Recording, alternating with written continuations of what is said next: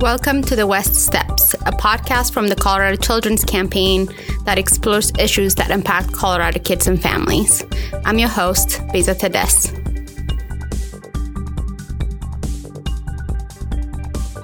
All right. Welcome back to the West Steps. The legislature is back in session again. So the podcast has already started. So this is our first episode back since we talked to Riley a couple of weeks ago. So I figured we'll start with our youngest kids and talk about what's been happening. And I have two of the best people who speak on the matter, and I'm going to let them introduce themselves. Melissa, you want to start? Sure. My name is Melissa Mattis. I am the Early Childhood Policy Fellow at the Children's Campaign and a former kindergarten teacher. Nice. And I'm Bill Jager. I'm the Vice President of Early Childhood and Policy Initiatives, a former middle school and high school teacher. Our staff is half teachers, half somebody who worked at school. So that's great. So I know it feels like a lifetime ago, but at the same time, it feels like last week. We did have a big election that had a lot of consequences for the youngest kids in Colorado. So can you guys talk to us about what the 2020 election cycle meant for early childhood in Colorado? Sure, I'm happy to start with that. Really interestingly, the election showed us that Colorado voters are quite split in their commitment to kids and families. We had some great wins, and then we had some things that make making progress and protecting our gains for kids even harder. So our wins were the passage of Proposition EE and Proposition 118. So EE was universal preschool, which is funded by raising the tax on tobacco and instituting a new tax for the first time on nicotine products in Colorado. And 118 established our paid family medical leave program in the state, things that are vital that will support families and children statewide. Additionally, we saw Amendment B approved by voters, repealing the Gallagher Amendment and preventing an even worse crisis for public school funding. But unfortunately, we saw two things happen that I already mentioned that will make this work harder. Proposition 116, which was a tax cut, and Proposition 117 placed new restrictions on enterprise fees.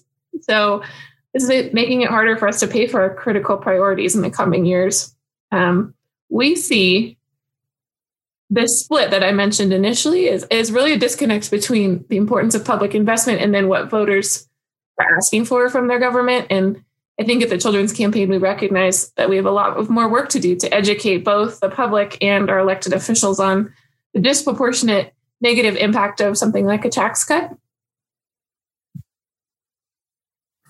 I think Melissa's given you, really good insight on the state election and really what the revenue picture is how that's going to be shaped by those election outcomes. And just to build on that, I think at the federal level is also another place that we've got our eyes really closely trained to follow what the new Biden-Harris administration and the new Congress are going to do when it comes to early childhood. Already in the recovery package being proposed, we see a $40 billion investment in childcare. We see really aggressive anti-poverty policies when we think about the child tax credit proposals and the way that the administration's looking at the tax code, a minimum wage proposal, again, that Colorado voters have already said they're behind to see the country come along. And I think that in many ways that is first about relief, and what we're hearing the conversation be the next conversation about recovery. And that's where I think we could see even more exciting things. Yeah. I think that this leads me to my next question. I think, Colorado, even if it appears blue, it's pretty purple when it comes to funding priorities. So we've talked a lot about last season, how the coronavirus pandemic has really impacted the early childhood space and what that means for the future of our youngest in Colorado. And I wonder if you can talk to us what the continued problems were, but also highlight some of the changes in that space. Yeah, and Melissa's been out in the community listening as part of our pre-K development process, and I think has a real finger on the pulse of what a lot of communities are struggling with. But maybe if I could start with a couple high-level data points, we saw in Colorado about half of childcare providers close their door. Some of those permanently, some of those temporarily. We're really struggling to know what is capacity going to look like when we come back. And we're fighting hard for the dollars at the state and federal level to make sure there are resources to support that. But that's a huge disruption to the sector that was already fragile. For every dollar spent in early childhood in Colorado, about 67 cents of that dollar is coming out of a parent's pocket. Wow. Unlike K-12 education, where we have a public system that has public investment, when we've seen these disruptions to families' economic situations, it's no surprise that it creates what was already a really fragile sector in early care and education and substantial disruptions.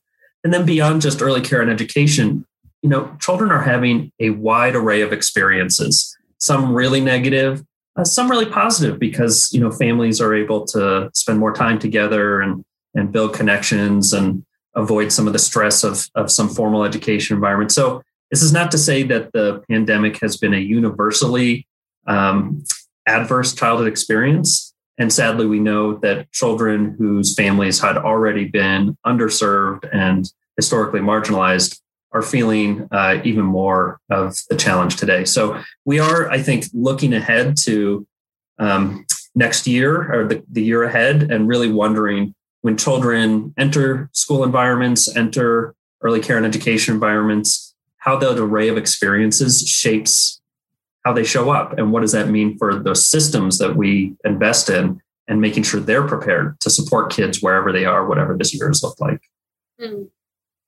Let me see. I might quickly add. Oh, sorry. Just that in my listening sessions on pre-K, I really hear that the system that we had before the pandemic wasn't serving families, wasn't serving providers. It was really challenging for people to sustain their business, to keep it open, to make a profit as a childcare provider. And it was really hard for families to find childcare. Many communities in Colorado were already childcare deserts before the pandemic. And so we risk some pretty significant disruptions to families, to family economic security over time if we can't fix this. I think it's also really a shared concern of the people I've talked to, is the stress and the burden on families and that women are dropping out of the labor force in disproportionate numbers. So we've heard all of that as well. Yeah. So let me see if I can pull up some of the major themes here and see if we can add a little bit more context. So access and cost before the pandemic was a huge issue. And I'm hearing you both say those are being exacerbated by the pandemic, worse for some families than others. And then this idea of the experience of the pandemic on the kids themselves, and that has not been universal, and it requires the sector to assess that differently when things start to come back again. With the new vaccinations for teachers and early childhood workers, what are some of your concerns in the things that you were hearing that the sector might not be quite in terms of governance, in terms of finance? What are some of the biggest concerns that you're seeing? I think, we should all be so proud that, at least with vaccinations, Colorado is right there with other states that are leading the way in saying that early care and education teachers need to be valued and invested in and supported with things like access to vaccination, just like K-12 teachers. Mm-hmm. The reality is that because, and this just exposes this exact issue, early childhood and early care education is not a system. It is a disparate set of funding streams. It is a private marketplace of various care arrangements. And largely we leave it up to individual families until kids hit the kindergarten entry age to figure it out on their own. Mm-hmm. And I think overwhelmingly, as we've thought about what does the implementation of Prop EE and universal preschool mean? How has the pandemic revealed the fragilities in the sector, the racial inequities in terms of who is supported and who has access, all speak to the fact that we've really not approached early care and education with a systems lens and thinking about designing systems with the families who face the largest barriers in mind to make sure that the system works for them. Instead, what we've done is we've said, here's a funding stream that helps you afford childcare. Here's a funding stream that gives you access to universal preschool. Here's a Head Start, which goes federal to state. And we've left providers in a place where they have to blend and braid those funding streams to meet families' needs. We say to families, go fill out this application with the school district, this application with the county, this application maybe with this nonprofit, sliding scale. And so at a time in a child's life when everything is so foundational to what has come after, at a time in a child's life when their family is most likely to be facing the challenges of poverty or homelessness or eviction, we make it the most complex for them to get what they need. And so I think overwhelmingly what we've heard is we have to think about how do we come back and have a system that works for people, as opposed to how do we have a funding stream that helps them get some element of what they need. Mm-hmm. I was in an input session with parents and was told, if this is just going to be one more thing, that 10 hours per week, 2.5 hours a day, that doesn't serve anyone who has to work a full-time job. That we don't want that. The needs of working families need to be prioritized, respected, and heard. And so we're really hearing that loud and clear. Yeah, there's no way to return back to an economy that is before the pandemic without solving this issue of early childcare and access to it and its quality. So, which leads me to the next point. Now that the legislature is back in session, what are some of the major policy priorities for the children's campaign, and how are you guys embedding some of the things that you're listening from this listening tours and what the data shows that you're going to try to get that by the legislator?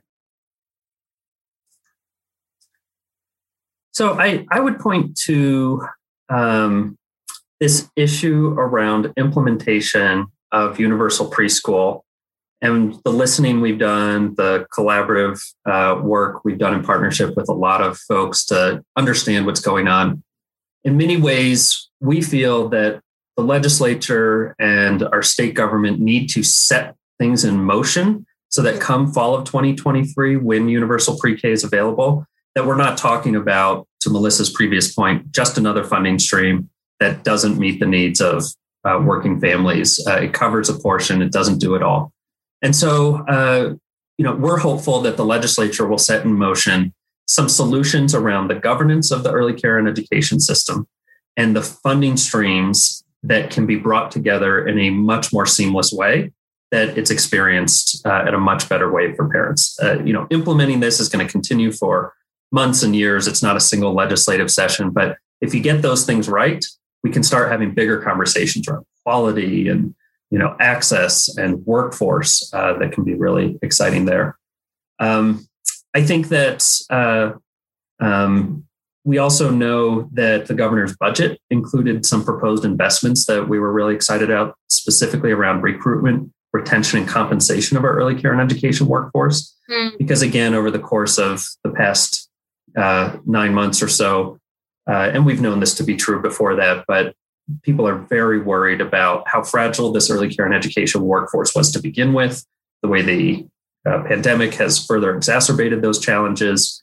And again, we know that this is an overwhelmingly disproportionately women of color, grossly underpaid, especially given the vitality of the work. And so we're excited about those pieces. And Melissa, I know maybe if you want to talk a little bit about the opportunities around lowering barriers to opportunity for immigrant families and some of the family childcare pieces, that might be helpful. Sure. Yeah. One additional thing that we're really excited about is the Fix 06 Coalition, which is a large group of different organizations working together to repeal racist legislation that was passed in 2006 that prohibited undocumented individuals in the state from accessing public benefits and professional and occupational licenses. And so if passed, the work of the Fix 06 Coalition would allow undocumented individuals to access professional licenses. So that would mean something like a nurse's license or a childcare license. And it would also allow them the opportunity to access public benefits, which I think is a huge piece of this, wondering about what do communities actually want in their childcare and where is our capacity, and can we lift all of our families up so that they have an equal chance to thrive. The other thing that we are excited about is work that's being led by Clayton Early Learning, but again, in collaboration with other organizations to remove regulatory barriers for family childcare homes to make it easier to run and sustain your business with success, and to potentially allow for some alternative modes of delivering of childcare. So this could be staff family childcare networks, micro centers, co-ops, and more. I don't know, Bill, if you would add anything to that. No, I think, again, this issue of access, opportunity, families who've been most harmed by the pandemic and putting them at the center are all things that we're trying to make sure get baked into the early childhood conversation the legislature has this year. So nothing big, just build a system of early childhood. And you guys have got nothing going on. And I know these things take multi-year, and sometimes it's so complicated. People don't know how to plug into this work, get their voices heard, or even go find out what Melissa's learning from the listening session. So I'm wondering if we can give our listeners some pointers on how to get their voices heard, but also how to be instrumental in lifting up this need for governance and this need for structural building when we just have a sector that is patchworks and not a cohesive system that centers kids and families. Melissa, do you want to talk a little bit about, on the policy development side, some ways folks can stay plugged into the preschool development? And I'm happy to talk a little bit about the advocacy needs and ways to plug in during the session. Yeah. We have been convening both a preschool policy advisory group convened by our colleague Stephanie Perez Carrillo, and a set of listening sessions, input sessions all across the state, where anyone interested in telling us what preschool should look like, what do you need, how would you like the policy to be designed, is able to participate. I think the best way to engage with that would probably be to email me directly. And just we can put your email in the show notes. Perfect.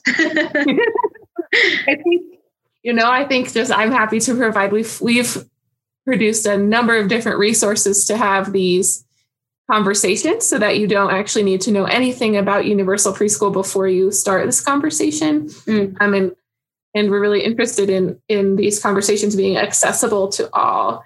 And so we're here to offer technical assistance if you need some support with Zoom, because we understand this is an unusual time to be hosting meetings. Those are the two main things that come to mind there.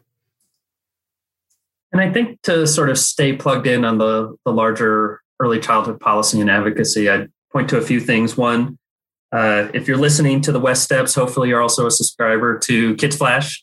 Which is our weekly newsletter, which includes action alerts, regular updates on all the major legislation, early childhood, child health, K-12, family economic security that impact child well-being. So those are great ways to track things that are going on.